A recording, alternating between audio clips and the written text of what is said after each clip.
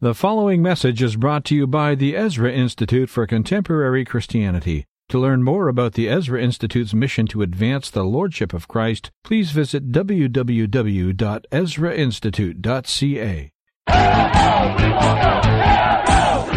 Most irresponsible, disgusting pig alive in the world. Shut up for a second, please. We're in a cultural war, How do you think you are talking to me like that? I resent the fact that your implication that only you are a Canadian. The culture war is back.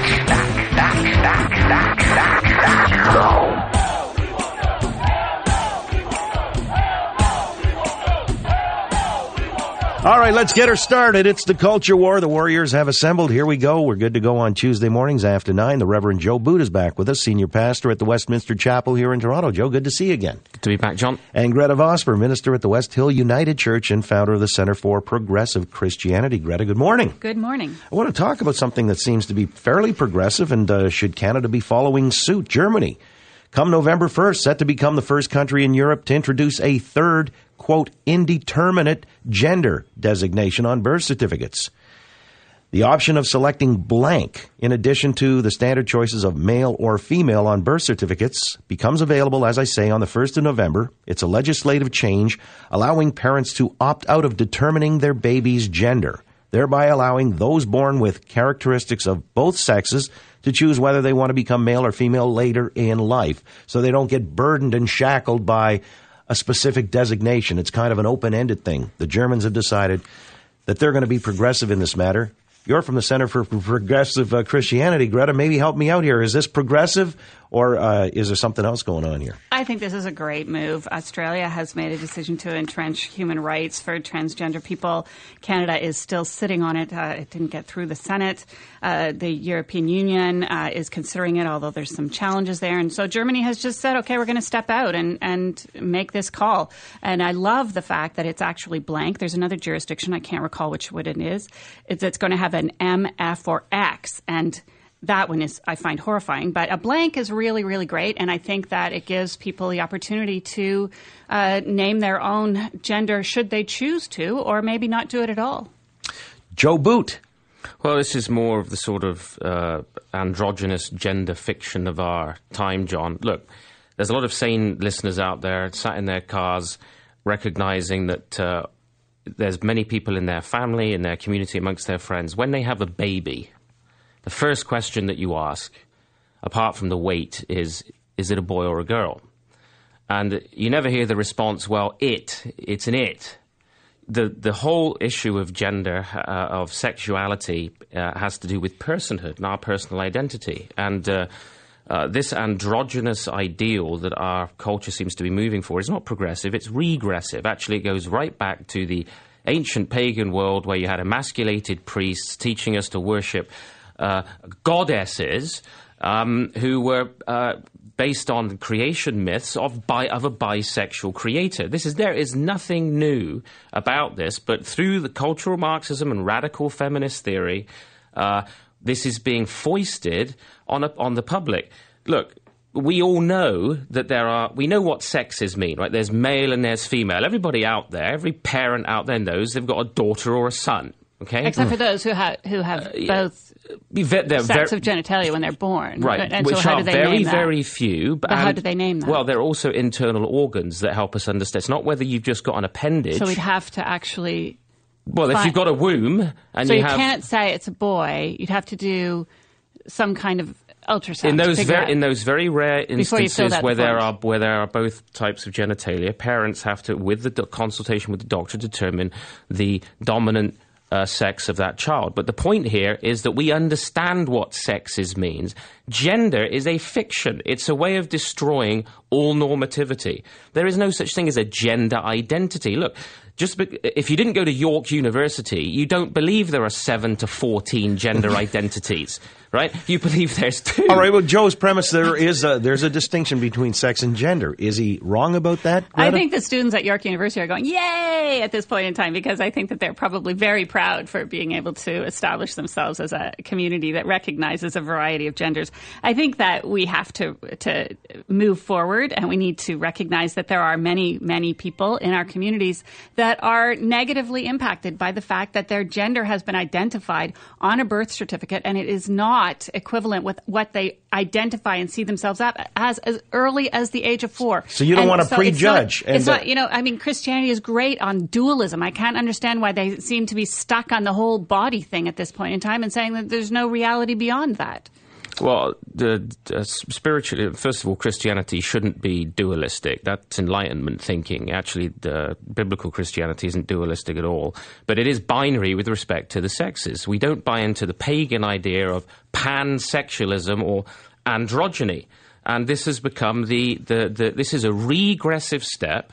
And it led to social chaos in the ancient world, and it will lead to the same social chaos today. And one of the primary social implications, John, that's very dangerous, is that what we're really asking people to do is we're asking people to accept just a little lie for the sake of political correctness, that we will have this imaginary category called gender. But who's and if people accept this little lie, we become a culture of liars. And totalitarian states, and this is where it always begins, legally make people lie.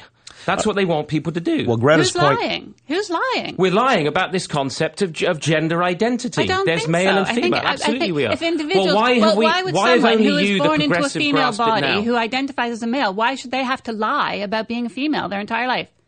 Sorry, what was that? If someone is born in a female body, identified as a girl, and then actually recognizes that they're a man or a boy she's by the female. time She's they're born 4, in a female body. But they're She's not. female. They're Yes. not. They don't identify that way. And so you are saying right, but you're that they must live under a lie is just, for their entire lives. But you're why saying is that okay? Because you're saying that there is nothing more to sexuality and our personhood than our sense of individual personal identity, how we self-identify. That's right. Which is pure subjectivism. So there's no objectivity to anything. You can't have then objectivity in the law. What are we going to do? What prison are you going to go to if you're committed a crime and you're not sure what gender you are? I'd How go are you to the going to have softest parents one and available. family trees and marriages, locker rooms? That's what it's called, the bathroom bill. It's come around to that, obviously, in Ontario That's with ridiculous. the Human Rights Code and the rest of it. But this has now been what they call in Germany a legal revolution of sorts. I believe it is. I mean, this is It a is. legal revolution. Greta's right It's there. That's the huge. first thing she said It's that makes a sense. huge issue. It is. Thank you. So, in other words, Greta wants to see this implemented here in Canada. Absolutely. On And I think that the passports as well. responsibility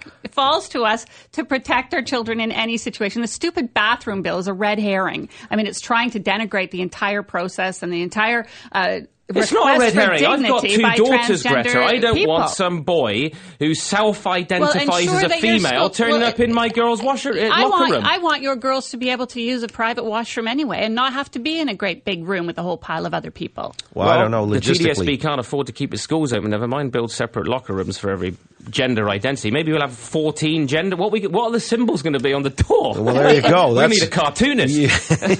You've got, it's a make-work project for some creative mind out there. You mentioned the TDSB. Here's another story for the Culture Warriors. Joe Boot, the Reverend Senior Pastor at the Westminster Chapel in Toronto, and Greta Vosper, Minister at the West Hill United Church.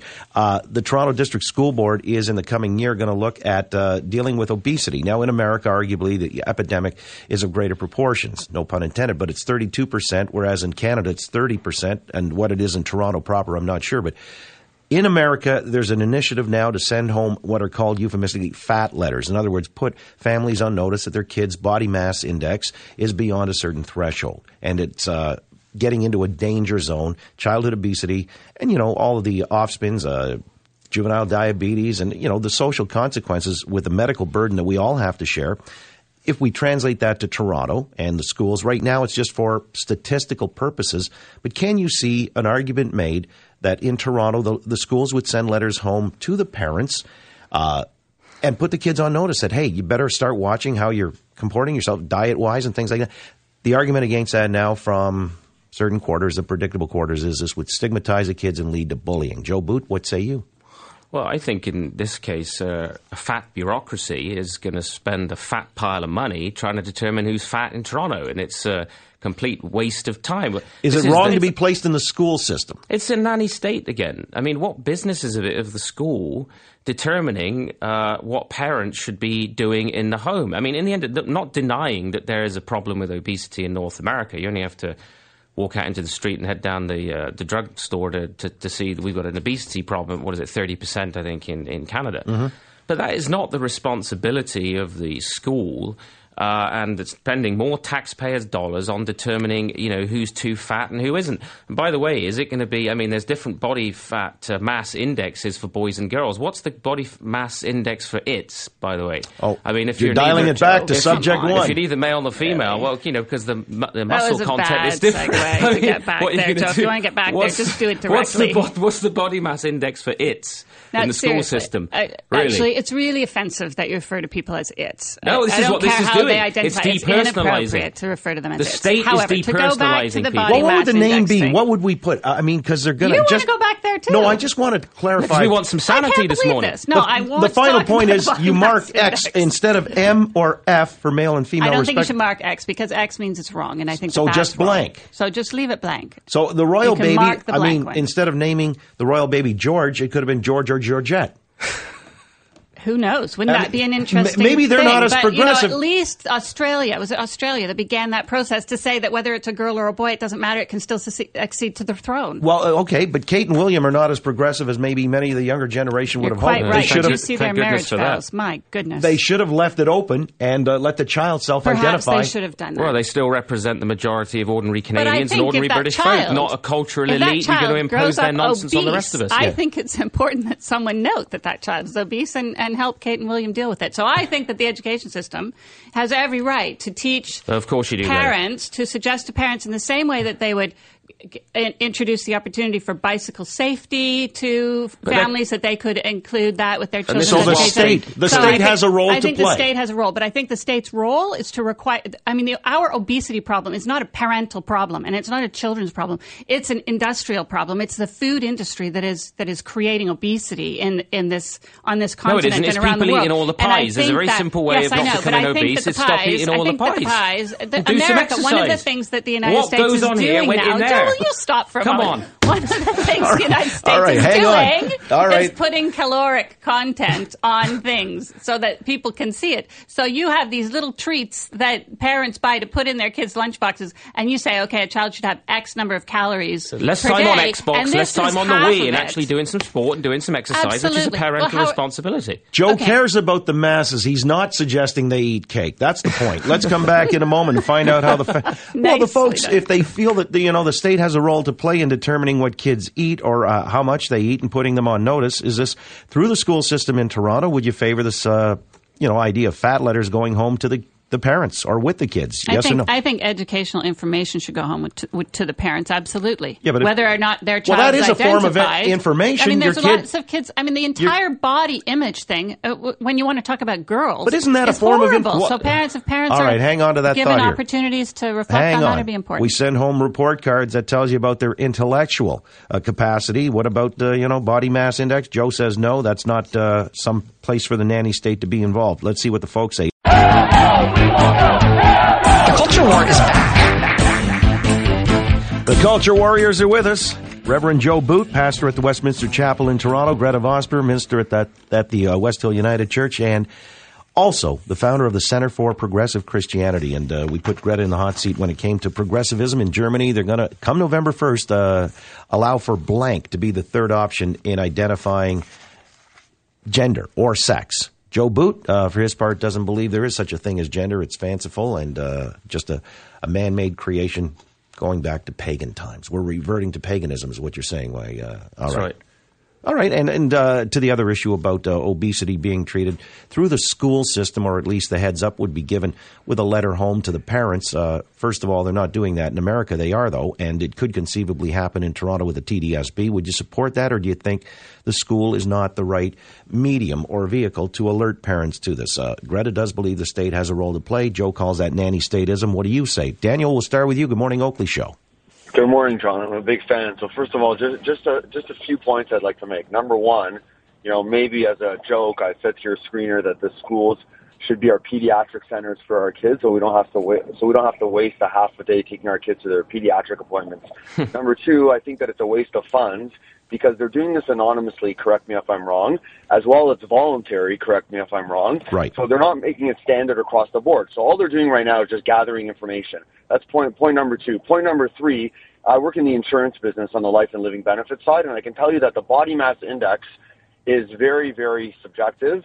It's very different for women and for men. And as well, it's very, very hard to measure kids on a BMI index because they're growing constantly. You know, I went from 5'5" to 5'11" in grade 9, and my weight completely changed because of my growth in height. So I don't know how accurate these studies are doing. My last point to make is that it's your job as a parent to make sure that your kids are eating healthy. That's right. And if you're not teaching your kids to eat healthy, that's reflective on your diet.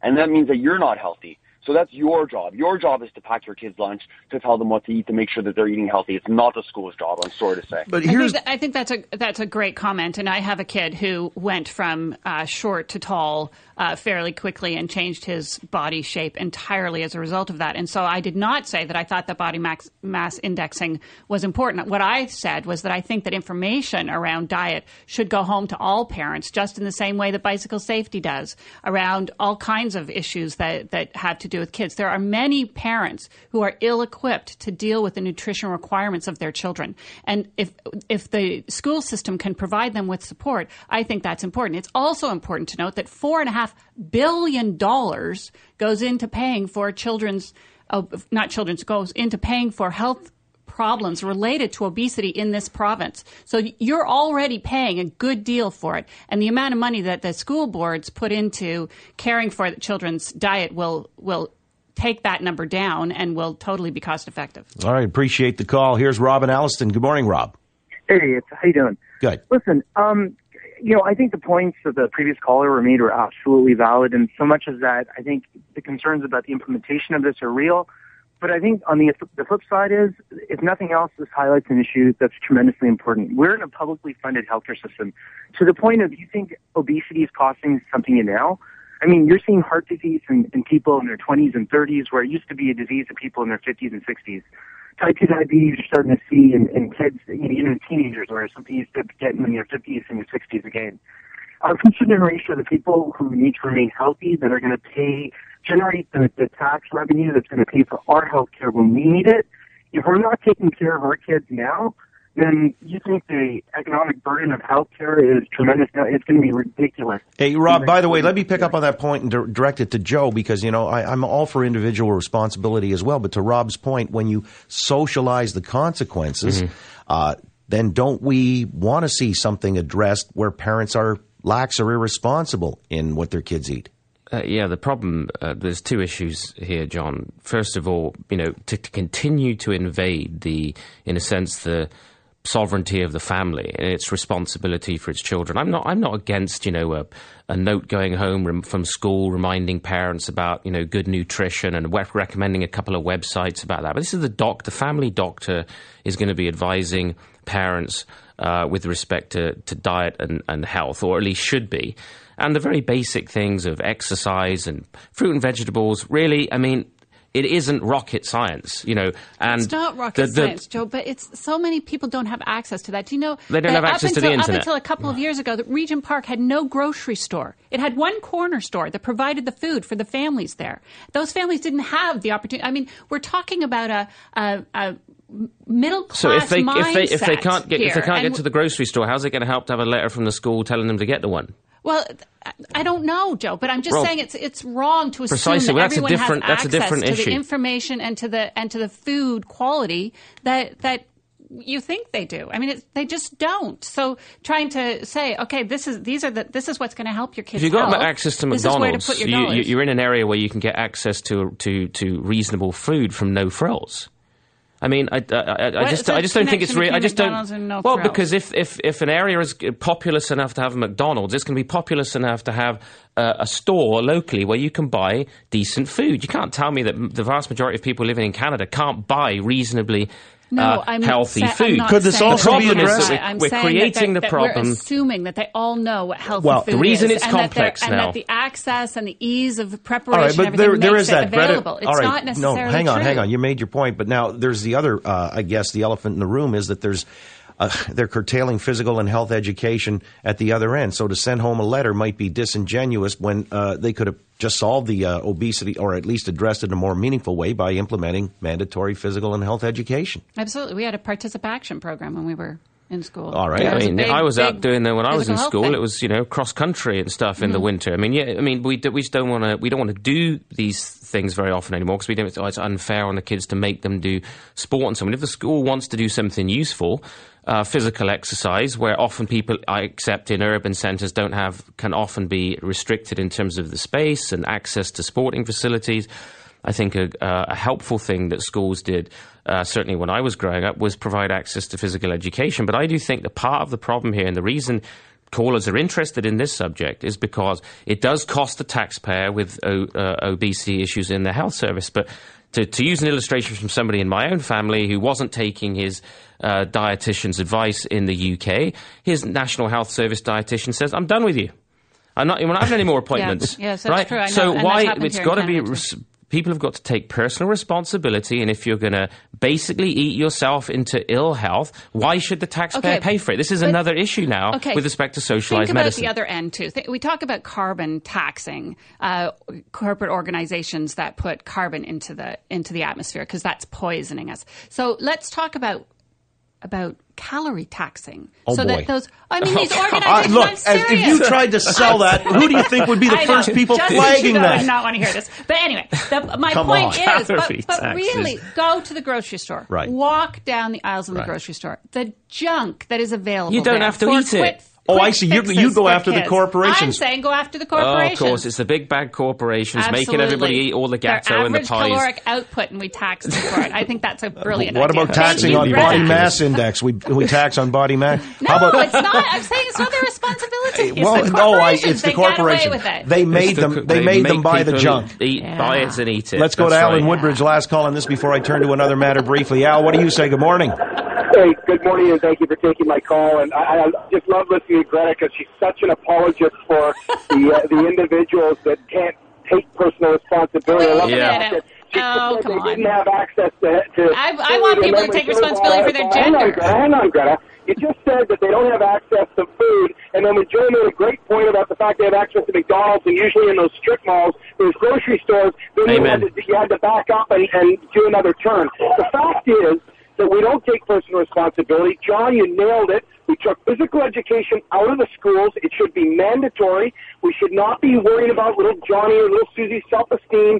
60 minutes of exercise every day.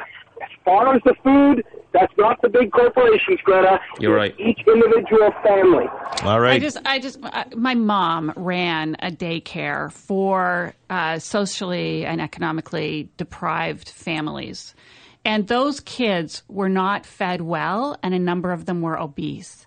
The situation was that they did not have access to what it was they needed in order to know what to do. So we can blame the parents if we want, but I think it's a social problem that we need to find ways to fix. All right. It's by not the way, just the parents' problem. Let me end on this note and asking about responsibility to a community, a broader community, and both here are Christian ministers, and we've got, for example, the Copts, the Christian Copts in Egypt are being, decimated, frankly, and persecuted, or were up until most recently, by the Muslim Brotherhood. And this speaks then to the politicization of your belief system. Do you think, therefore, the military, if you want to call it a coup, or the new government that's been installed, better serves the Christian Copts? And therefore, would you support the revolution that upended the Morsi government that was duly democratically elected, I suppose, didn't rule as Democrats? But Joe Boot, I'm interested to get your take. I mean, where does the solidarity extend, or do you say, well, that's not our affair, it's halfway around the world, and we'll let things play out? After all,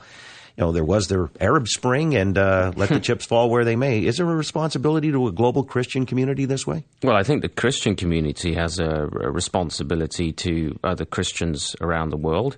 And that is going on amongst Eastern Orthodox and Coptic Christians and beyond.